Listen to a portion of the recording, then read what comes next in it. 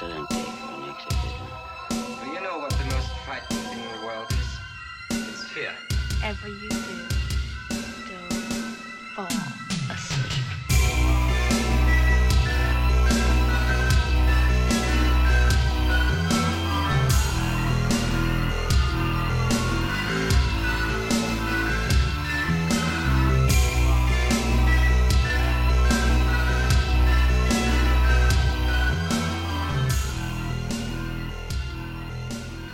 Rightio, here is a surprise episode for you all.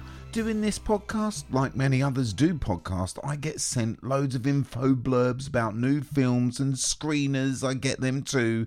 Get it quite a fair bit. It's a little bit of a perk of the job. I love it. A lot of people that have been doing it for years sort of hate that stuff. But yeah, I like being bombarded by like indie filmmakers, big filmmakers, whatever it is, PRs. Send me the lot. But the thing is, sometimes I just actually prefer to discover films on my own. So when I get the opportunity to either interview someone or to watch a film in advance, I tend to just let it slide and I wait because I'm a fan, just like you. But one did pop into my inbox recently regarding an upcoming UK release called The Civil Dead.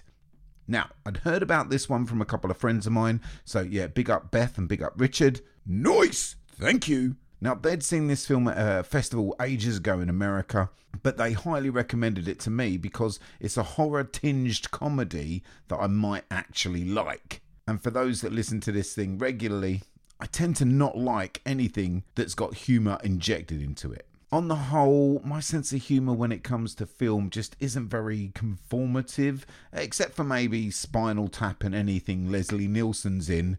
Apart from that, not really. But as I say, when I got this email with a potential screener in it for The Civil Dead, well, I bit the bullet, of course. I said, yeah, I'll watch that. And I thought, yeah, that's a pretty cool film. And then over the next few days, it's one of those that just sticks with you. And it's still sticking with me right now. I can't wait to see it again. So that's the end of that part of the story.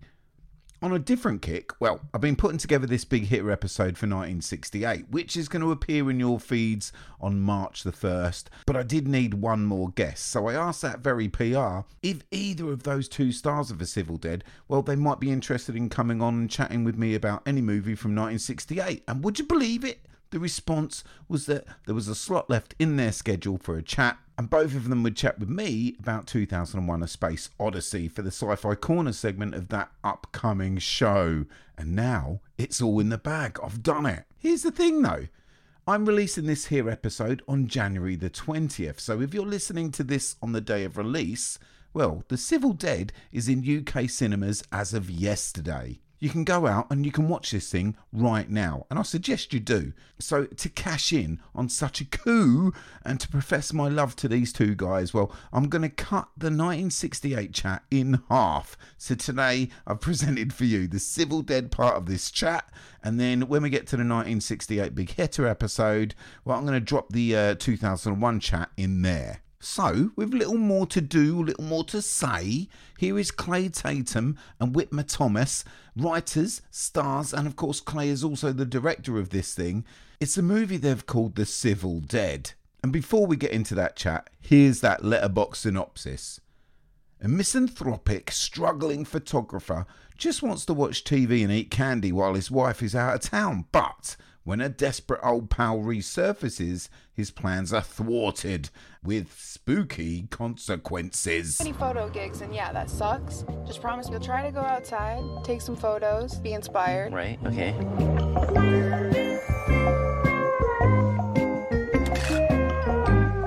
Clay?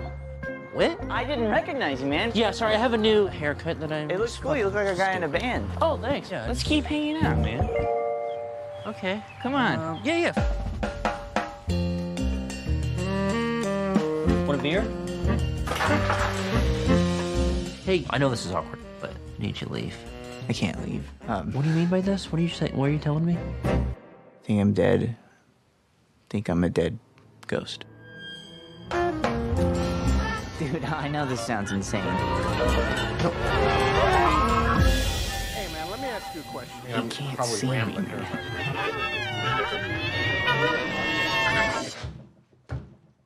I'm sorry. I don't really know what to do with myself. Maybe I'm here to help you, fix you in some way. There's nothing to fix here, man. I'm good. I've been following you around for a week now, man. You're a loser. Okay, well, I got an idea. What's wrong with you? I just lied to my wife. I need to slowly work you into my life. Actually, yeah, that's right. yeah. Where are you guys going? Maybe I could just sit with you. I hate that you think I'm scared. You're haunting me like Casper the damn ghost. Casper is a friend. Okay, I'll admit that wasn't the best reference. But you guys, man, on the scale of scary shit that's going on right now, this isn't that bad. Thanks, pal. First of all, Clay, Whitmer, how you doing? Doing great. Thanks for having us, my Oh, man. man, how you doing? I'm proper excited. I watched your film the other day and I thought, yeah, it's pretty good. Moved on. I normally watch a couple of films a day. I can't stop thinking about it now. Oh, that's and great. It's a week later. You know, sometimes films just stick with you. It's so esoteric, so weird, so odd. Yeah. I just can't get it out of my head. So, first of all, just want to say thank you for having an impact on me. It's so rare these days. Well, Oh, thank that's you. great. Thanks, man. What it's about, man. So, to describe this to a friend, this is what I would say. And after, I just want to know what you would say. You've been through this interview thing for quite a while now.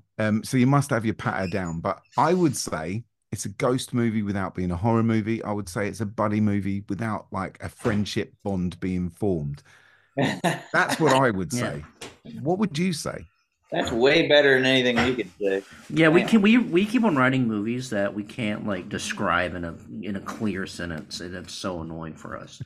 The way that I would keep on bringing it up is just like it's a horror movie about a ghost where instead of haunting you, he annoyed you, which is like the quickest way that I can describe it, but it kind of doesn't get across everything. And I say cable guy with a ghost. Yeah, which is even shorter. I've also really loved the poster, and it's really important to me, like the aesthetics away from the film when dealing with it, like the light blue sky, the clouds, that artwork. Were you involved in that? That was a process me and Whit worked on for a long time. We had like a temporary posters for festival runs that we liked aesthetically, but we knew for a fact that it wasn't getting across what we wanted to get across, and it took us like actually multiple months to land on that poster. It was like really hard. Yeah, our friend Brianna Miller did that. She does a lot. She did my album artwork, and she's done a lot of cool stuff like that. And we just kind of told her, you know, here's this movie, and then she immediately came back with like, oh, you could do like a Mikey and Nikki kind of movie poster, and that's one of our favorite movies. And I was like, oh shit. And then she really just sent us that back after a little while, and the only thing that we had to tweak on that poster was to try to make our faces look more handsome, because She sent back us doesn't looking pull like any punches. pure dogs. Dude. Similar faces, just there's a lot more where there's a few other ones where I look a lot more dead. No, yeah. But she crushed it, and we're just stoked on all that, and happy that we had like a cool poster. Yeah, man, but it was a fight for us. It took a long time for us to lean on that. what I'm really keen on is like the costume designs here. Now, I tried to look this up and I found a name, Casey Bergens. Is that right? Yeah. Mm-hmm. What's with the purple coat? Well, you get to it eventually, you learn, but I don't want to give it away. But We wanted something for sure that would stand out on frame one. Like, just seeing it, just being like, something's off with this guy. And we couldn't land on what that was. We were like, well, it could be just like he's wearing a suit that looks a certain way. We could never land on anything until Whit pitched the idea of like how you kind of figure out where it all comes from. And then we're like, oh, well, that's perfect, because then you can use this color, and then that kind of will set off the alarms of like something's not right with this guy. Like this outfit is definitely something's going on with him. yeah, and it was fun. Casey pulled a ton of different purple, longer coats and jackets and things, and it was cool to get to find the exact good one. And then that one that I'm wearing in there actually was kind of a mistake though, because it's like made out of nylon material, and so it's not good for sound. So every time I would walk, it'd be like. So when you see It, me in the movie, know that I'm burning hot because I'm having to wear a sweater and a cardigan under that jacket yeah. so that it doesn't. And then the mic is under that, so you can't hear the sound when I'm walking. And did you have several of them? Was it? Did you have to have a range of them? No, no, we just had the one, and yeah, it was. We didn't have that kind of money. Yeah. That's risky. I want to talk about the haircut scene. Was that all you, Clay? Was it Mm. just completely like that was already on the page? Yeah, that was I read an interview of this comedian named Thomas Lennon. He was in Reno 911, and he was the guy that wore the really short shorts in it, and he was saying I wore the short shorts because it made my acting a lot better, because when you're already like removing all vanity and looking funny already, you kind of like land in the you commit to the character harder. And I've always wanted to do a version of that. And I saw a haircut on YouTube where this guy had this haircut, and it worked for the guy. And I was like, oh, maybe this could work for me. And instantly knowing that haircut would not work for me. And I was like, oh, that's a funny character trait of a guy thinking he can pull this off or want to do something to stand out to get more jobs. But it did, looking that fucking stupid, did make me act, I feel like, better than I could, because I felt more committed to the role. You took it wasn't a wig, I take it. You just took that home with you, and you were out with that raw.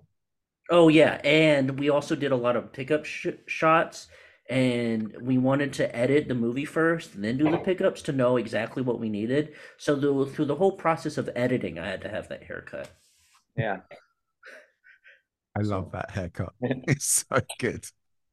It makes me instantly think of around my college days of the emo scene and just like people trying to pop out and like stand out one weirder cut than the other. And Oh oh eventually yeah, yeah, to that. and it got even better the longer it got. I oh yeah. wish It that, looked. There's some but pickup shots where my hair is a lot longer, and I really look like a demented beetle. yeah. I've got to ask, what was the point of this film where you thought, do you know what? This is the scene. This is actually working. Whenever I do anything creative, I'm always trepidatious, and then there's always this moment where you go, no, this does work. Was there that moment for you? Yeah, I thought there's a moment where the whole movie rests on me and Whit's relationship. There's two parts that I thought it was working really well. There's a scene where I walk out the trash and Whit is talking to me in a certain way, and we did this like this tracking shot. And I watched that back, and I finally saw us like interacting all in one frame. And I was like, "Oh, this actually works. Like this for me works in a way, and it was very relieving." And that was like the first scene, and that was maybe the first or second day me and Whit were working or filming together. Got it. Okay. Was there a scene for you that was like that? I was probably when we were filming this scene in the car before we go up to the mountains, and we tried to film it and it wasn't really working. Then we tried it and we were running out of light, so we tried it the next day, and we were just being goofy and talking about I don't know directions and I'm not Leonardo da Vinci, and we were kind of making each other laugh. And then I was like, oh yeah, this is gonna be funny. This is cool. Yeah. For me, the moment where it really clicked and it really worked was Whit getting locked in the car or just in the car and can't Oh get yeah, out, and just Clay's attitude of like just turning around and going in, I think yeah, was so perfectly timed. And I, as I say, Thanks. it's one of those bits that I just can't get out of my head. Like it's instantly, like how this film's going to be landing from here on in. So without spoiling, you went there with the ending. Like there's no sort of happy ending with this, and you really went for it. Now, how soon in the process of writing this thing did you know that that's how you wanted to end the film? I knew when I thought of the like initial like premise, within the first 5 minutes of me thinking that premise, just thinking of the story in my head, it led me to that direction. And that was the only thing that like made the movie interesting to me. Like the idea of a ghost like annoying you instead of haunting you is a really cool idea, and I think it works in a comedy sketch, but I don't know if it really can hold a movie. But the fact that that ending arose, I thought was really like something. It's something that I would like wrestle with doing that to someone. And I was like, well, that's like interesting for me, and that's what made the movie is the whole ending. So I think the ending really came, before I was even serious about wanting to Wow. make something like this. Yeah. That's interesting, like, because I would be so tempted to have a feel good, a feel Yeah. good, just to make the people that are financing it just to have a bit of relief. But no, you're just going to go there and you're going to stick with your guns. I love that from the moment one. That's great. They did like the people that financed it did what they were like. We could shoot alternative endings, and we were like, no, no, no, we have to commit ourselves to this. Guys, thanks for coming on. Very final thing. Whitmer, just name a track off your album that you would like me to play out with. Oh, that's nice, pal. I would probably go with there's a one on there called Big Truck. Big Truck. There we go.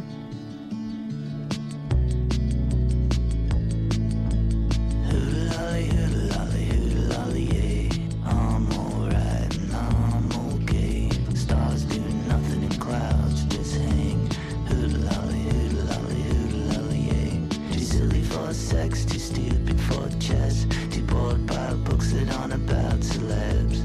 Hoodalally, hoodalally, hoodalally, yeah. My friends back home think I'm doing great, and mystery is a misdirect, I guess. Gotta keep it cool when I'm around you, but I'm green and blue. I'm a jealous mess.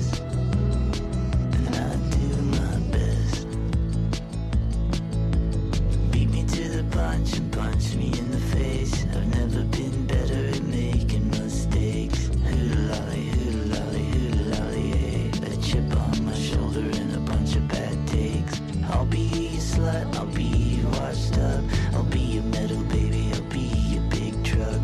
Hoodalolly, hoodalolly, hoodalolly, yeah. And when you wanna leave, just walk away. Now you know it all, what's left to confess, I guess. Gotta keep it cool when I'm around you, but that ain't true. I'm a nervous wreck, and I do my best.